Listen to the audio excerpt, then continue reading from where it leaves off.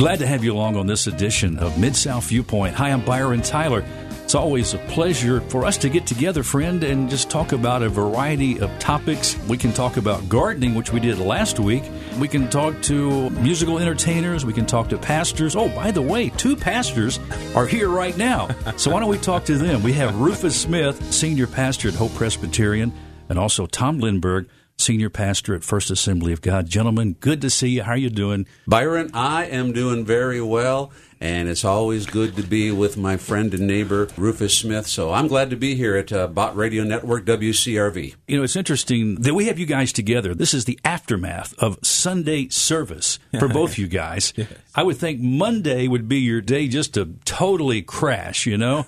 I mean, not even see the light, possibly. Just find a place and sleep, rest. Because preaching can be tiring. I remember as a young Bible college student, a friend of mine said, come preach some Sunday morning. I probably studied 40 hours to have about a 15-minute message, but I felt like I've been working in the hayfields all day when I got through, you know? Right. How do you guys rebound after Sundays? Well, thank God for Mondays. That's exactly right. Monday is normally a recuperative day. More than the physical energy of preaching, as you mentioned, it's the mental energy of preaching as well. I would replicate what Rufus just said. I've never taken Mondays off in all my years of ministry because it's a day to wrap up loose ends from Sunday. The other thing what I do is I figure if I take Monday off, I'm not at my best for my wife. And so what I tell my wife, Sandy, is this. I said, Sunday is King's Day, and Thursday is Queen's Day. And so I take Thursdays off, and I tell her, this is Queen's Day, and whatever you want to do on Queen's Day, this is your day that you have me. I like that. You have a similar obligation to your spouse? No, but after she hears this, I probably will have to You're have stuck, one. aren't you? You got a new Queen's Day coming, right. Rufus. You got one. That's for sure. So we just invert that for Mondays. Mondays is that day is sort of my honey-do list as well, totally. Where I could just have some downtime. But I like the way you phrased that. King's Day and Queen's Day. Yeah. I want to back up 1 second and just thank you, Rufus, for standing strong on MLK 50, the conference that was down at the convention center. Mm-hmm. I was there on the front row when you were delivering the word that God had given you to share. Yes, sir. And man, was it powerful. You had that place moving more than a lot of speakers did there, I have to say. Well, you're kind. To God be the glory. Yes, yeah. Yes. Mm-hmm. What did that mean for you? That was a special time, being the 50th anniversary, of course. Yes. The assassination of Dr. King here in our city. What did it mean for you to be there with that gathering there? Well, it had particular meaning because, Byron, quite frankly, we had factions of churchmen, denominations, that would not normally come together. And so ERLC, Gospel Coalition, African American pastors here in Memphis, which would not be a normal alliance, unfortunately, came together for MLK 50 to look at the gospel imperative of justice. And that to me was really the crown jewel, just the unity. And then beforehand, coming together and thinking through and planning, developed a camaraderie that still lasts and we think will continue to last.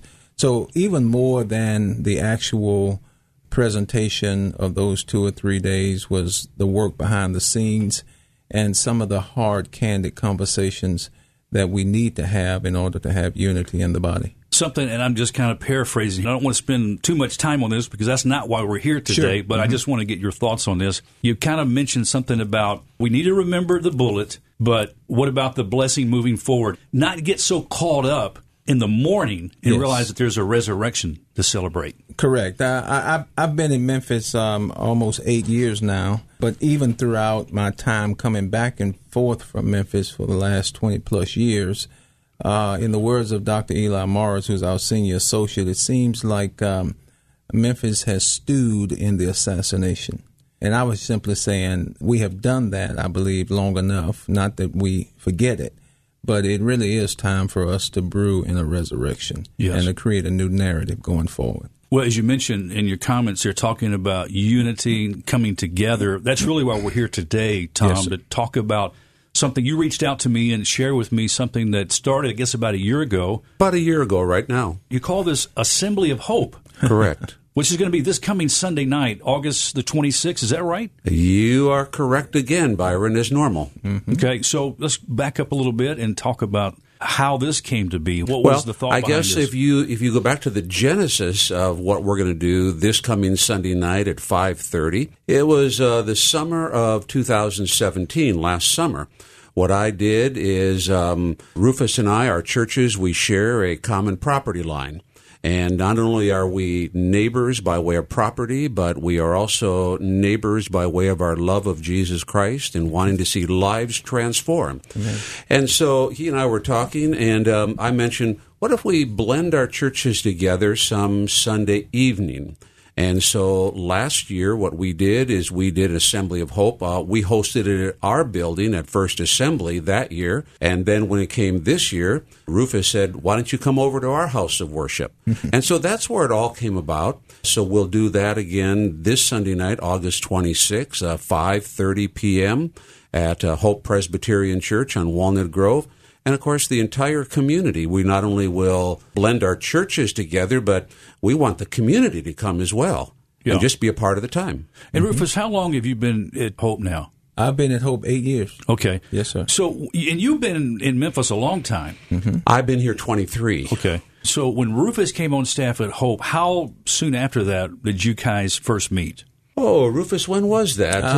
It was maybe probably 3 years 3 years before. after you came? Okay. Yeah. 3 years after you came. I'll tell you where it really came about, if I recall right, and correct me if I'm wrong. Rufus had come. Steve Gaines had come to Bellevue not long before that. Mm-hmm. I knew Steve because Steve's daughter and my daughter were roommates together up at Union University in Jackson. I called Steve one day. I said, Steve, have you met Rufus Smith yet? He said, no, I've not. I said, let me set up a lunch. Mm-hmm. And so the three of us had lunch out in Collierville or Germantown, wherever we were. Right. Matters not. We've become friends, all of us, since that time. Obviously, we're all busy pastors, and our paths go different directions. But just because we don't get together, once a month or twice a month, doesn't mean that our hearts don't get together. We pray for each other. We encourage each other. We support each other. We just won't allow rivalry to step in and do anything between our churches because, Byron, as you know, and as your audience knows, we're more than church builders, we're kingdom builders. And beyond that, our wives have come together as well, and we've gone out to dinner together, which I think is important when you do something like Assembly of Hope. I've always been a proponent that before you worship at each other's churches, you should have fellowship in each other's homes. Yes. And so we've had the opportunity to do that, which I think enriches the church fellowship. I'm trying to remember his name, a senator out of Oklahoma. I was up in Washington a couple of years ago, and we were at an interview. I wasn't conducting the interview, but I was listening to him talk. He wrote a book about races coming together, and he said the first place we need to start is putting our feet under the same table. Yeah. The dinner Good table. words. The dinner Good table. words. Absolutely. To help break some of those tensions and Absolutely. things. So you guys found that you had some common interest and some good times together. Absolutely. Last year was well received by both congregations, enough to do it again. So our people are enthusiastic about it. We also combine choirs. So it will be a combined choir of Hope Presbyterian Church and First Assembly.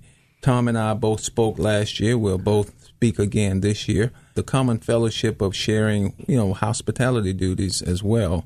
It was a hit, so we're repeating it. Tom, this really sends a great message to our community. First of all, the fact that you just mentioned that you and Pastor Steve and Rufus here coming together, praying for each other, caring about each other, helping not allow there to be walls to build up, because sometimes there can become an unhealthy competition among pastors in the city. That's why sometimes you have First, Second, Third Baptist Church. Among churches? Unhealthy competition. Can you believe that? Absolutely. No, that is exactly right. We have collegial respect one for the other among pastors and churches, but it really falls far short of biblical fellowship. And so these kinds of things that we're doing, not only church to church, but spending time with each other, as you said, in dinner and conversation, helps us to have true biblical fellowship rather than just, say, a church pulpit swap. Yeah, and Byron, that's exactly the truth of the matter. I remember when Adrian Rogers was living, I would go out to lunch with Adrian, and once in a while we'd talk, and we'd say, there are some fine point differences of theology between this church and that church, but if you were to put it on a measurement scale, and I know we're on audio, not on visual, but I've got my fingers up. They're just maybe a quarter of an inch apart. Our differences are that big. Our common core values, and my hands now are about a yard apart, our common core values are that big. Right. And what we do is we choose to focus on all the things we have in common rather than those 1, 2, 3 things that are fine points of theology. A preaching hero of mine is Charles Spurgeon, and I read his books regularly, and he talked about people that walk around with a spiritual revolver in their pocket, and they quickly want to shoot somebody who just differs with them in the smallest points that really don't make that big of difference. Yeah. When we get to heaven, the Lord is going to ask, did you love Jesus? Had you received him in your heart? Did you love the brethren? Did you love the sisters? Did you really love to worship? Those are the things that bind us together with cords that cannot be broken. Amen. Have you gentlemen discussed or are involved with maybe possibly other venues or ministries together in the city, aside from this worship night on Sunday night, other ways you find your congregations can maybe blend and benefit the city together in the name of Christ? Well, I think you've heard before, Byron, about the Memphis Christian Pastors Network. The first meeting we had, actually July of 2016, Tom was one of the first persons I called in order for us to pull this off. And so we asked the police director at the time, Director Rollins, and then Bill Odom, the sheriff, Germantown Police Commissioner, to come as well. And Tom actually spoke at that event as we prayed for them, and we asked them how we could help them and told them how they could help us. So the network of Memphis Christian pastors, we also get together and have some candid conversations, pray for each other, and then look to see how we can leverage our respective influences. Yeah. Mm-hmm. Feedback. You mentioned that what you did last year worked, and both of your congregations enjoyed or appreciated the fact that you came together for this night of worship. Is there any specific things that stand out that maybe somebody commented on or said that they gained from being there that night? I think one of the things that stands out to me is oftentimes actually the people in our congregations are ahead of pastors. So some of the comments were, so glad, been thinking about this, wish it had happened sooner. Why does this not happen more? We're right next door, and I've never been here before. Didn't know that you went to the same school. Hey, you work at the same place. Those are the kinds of conversations that happen, and I think we as pastors are so busy. Our people are ahead of us sometimes, so they thoroughly appreciate it. I mean, literally, because you guys are right next door to each other. Right. I mean, it's not like we share a common property line. Exactly. His east property line is my west property line. What have each of you come to appreciate about each other since you've gotten to know each other, spending time together with your families? Is there something that stands out to you, Tom, about Rufus, who he is as a person? Several things. First and foremost, when I think of Rufus, and I've had many of my members say the same thing after they met him, heard him when we did Assembly of Hope a year ago, they talked about, well, really two things I'm going to put together in one: his humility and his genuine sincerity. He's a pastor of a leading church here in the city. It's very possible for that to go to one's head. It has not gone to his head whatsoever. And my people, when we did our membership at First Assembly, when we did this a year ago, they were saying, when can we do it again? They began to talk about that was one of the highlight services of the entire 2017 year for us.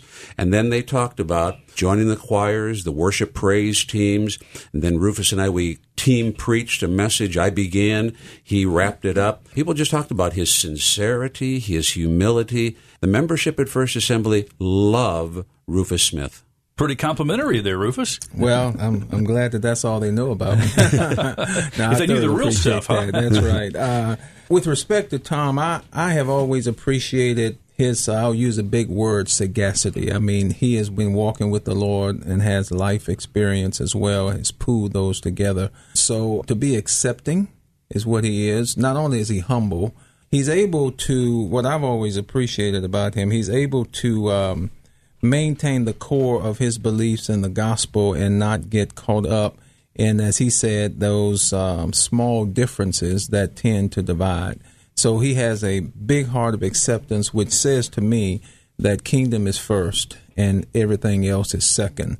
But I have to add his humility, but his wisdom and being a sage. That's what I look up to him as. Yeah. Is there anything that you have discovered about the way each other does ministry, or seen the way you do something in your church, that maybe you would like to add or complement or bring into your church as you look at the various ministries that each of you have, something that might be good to bring into your church fellowship? That's a good question. I have not given that real thought. I am just rejoicing over the fact that we can come together, and I believe as we continue to do that, obviously things may come to surface where we could share in some of the things they're doing or vice versa. And you know, Byron, as I think all the three of us here sitting in this room know, hopefully all of our listening audience also knows as well, we never stop growing. I tell our people, don't call yourself a mature Christian if you've been walking with the Lord for a while. Don't use that term. Use the word, I'm a maturing Christian. Mature Christian gives the implication, I've reached the goal. None of us have. As a matter of fact, I find mature is just a step away from rottenness. And so I never want to be called a mature Christian. I'm happy to be called a maturing Christian. So can we ever and always be learning? Oh, you better believe it. I visited one of the ladies in my church the other day, probably the oldest member of my church. She's 99 years of age, can barely hear thunder. Fortunately, I have a loud voice so she can hear me when I spoke to her in her home. I called her by name and I said, how you been doing? And she says, oh, with excitement. She reached off her bookshelf. She said, I just got this new book by David Jeremiah. I just read it through. She's 99. She said, I just read this book through. Oh, did I profit from it? Here, I need to give it to you. You need to read it too. And I thought, Lord, I don't know that I'll live to be 99, but if I do, let me ever and always have a mind that wants to expand, a heart that wants to grow, and eagerness for the Lord. Yeah, Amen. And that's such a good example, too, Yeah, as it we is. look at each other and let our hearts grow toward each other, you know? Yes. And what we can gain from each other. Absolutely. You know, Yeah. there's a value. I think we limit God, don't we, Rufus, when we don't step out in that unfamiliar areas. Oh, absolutely. You know, part of what following Jesus is leaving where you've been to take steps where you've never been before. Right and on. that is really what the essence of following really is. I would say one of the other benefits from this Assembly of Hope Fellowship is the organic relationships that some of our people have developed just by meeting each other and worshiping together. They've continued their friendship and social interaction beyond a particular Sunday or weekend in a week. And, you know, that to me is far more fruitful. Our family had a chance several years ago to engage another denomination. We were involved there for a while and had heard before entering into that, they have certain beliefs that, you know, are not right. All right. But you know what? I never heard that when I went there. I never heard that. Yes. I People said- really have stereotypes, don't they, about churches? They do Yes. so easy. And people, that's right. Yeah. I know you guys have something you want to see happen on Sunday night, August the 26th. This Sunday night starts at 5:30 p.m. At Hope Assembly. This year's at Hope. At Hope, Yes. yeah. So don't go to First Assembly. Our That's doors will right. be locked that night. Yeah. What's the message that you're hoping to communicate as you join together? What's the main message you want people to come away with? Well, Tom has agreed. We have started a series which will last several weeks called Fan or Follower. So we're asking ourselves as a congregation, am I a fan of Jesus Christ, that is an enthusiastic bystander, spectator in various areas of life, or am I a follower of Jesus Christ, a growing gracious imitator? And we're looking at various areas of life regarding that.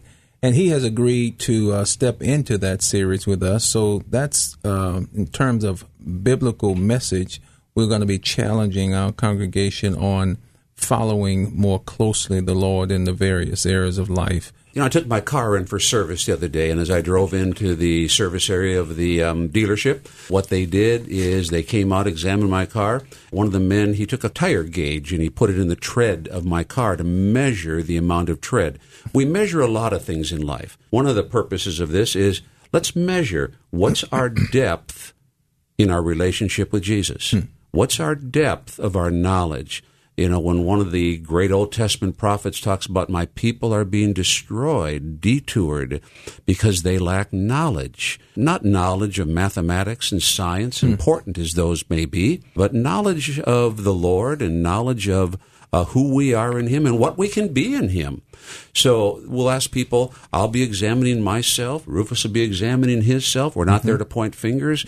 We're not there to look through a window. We're there to look in a mirror. Amen. How am I doing in my growth and my depth in the Lord? Am I a fan or a real follower? You know, that came to reality in my life again. This summer, I went to Israel for the first time, and I was standing there at the springs of Hebron, where it runs into the Jordan River, the beginning part there. Right there is Caesarea Philippi is where it is, and that's where Jesus asked, who do man say that I am? And Peter made the confession, you are the Christ. Well, I had a conversation with an Israeli man, and we had just a great connection talking, and he asked me, are you a Christ follower? Wow. He didn't ask me, was I a Christian? That's right. Are you a Christ follower? Yes. Just for a split second, yes, I am a Christ follower. Yes. And it began, the conversation continued on. But thinking through that, am I really a Christ follower? And it's not just by the words I say. My life needs to reflect that, too. Yes. Making the decision each day. And it doesn't always reflect that, I'm ashamed to say. Yes. There's some moments in my life, if you looked at it, you'll say, that guy's not a Christ follower, you know? Yes. Thankful for the grace, thankful for what the forgiveness that we continue to receive in Christ. Well, this is really exciting, and our listeners need to mark down. I know that many of you are already engaged in your personal churches and services on Sunday evening, but if you're not, and if you don't have a church home, this would be a great opportunity for you to come and hear probably some of the greatest music this side of heaven, I would say. The music last year, people were on their feet more than they were seated. I mean, there was life, there was excitement, there was genuine passion in worship for God. The worship leaders and the singers, they were not fans, they're followers. They are followers. And, you know, sometimes I believe that people need permission to do what they really know they should do. And so when you see pastors coming together, not just one time, but if this repeated, it gives them permission in their own lives to move ahead. So, does the church still have a relevant message for today's generation? Oh, without question, Byron. You know, the society, the culture in which we live tries to tell us that certain things are obsolete and things are ever and always changing, and many, many things are. But, you know, the sun that hangs in the sky, S-U-N, it's mighty old, but without it, we grope in darkness.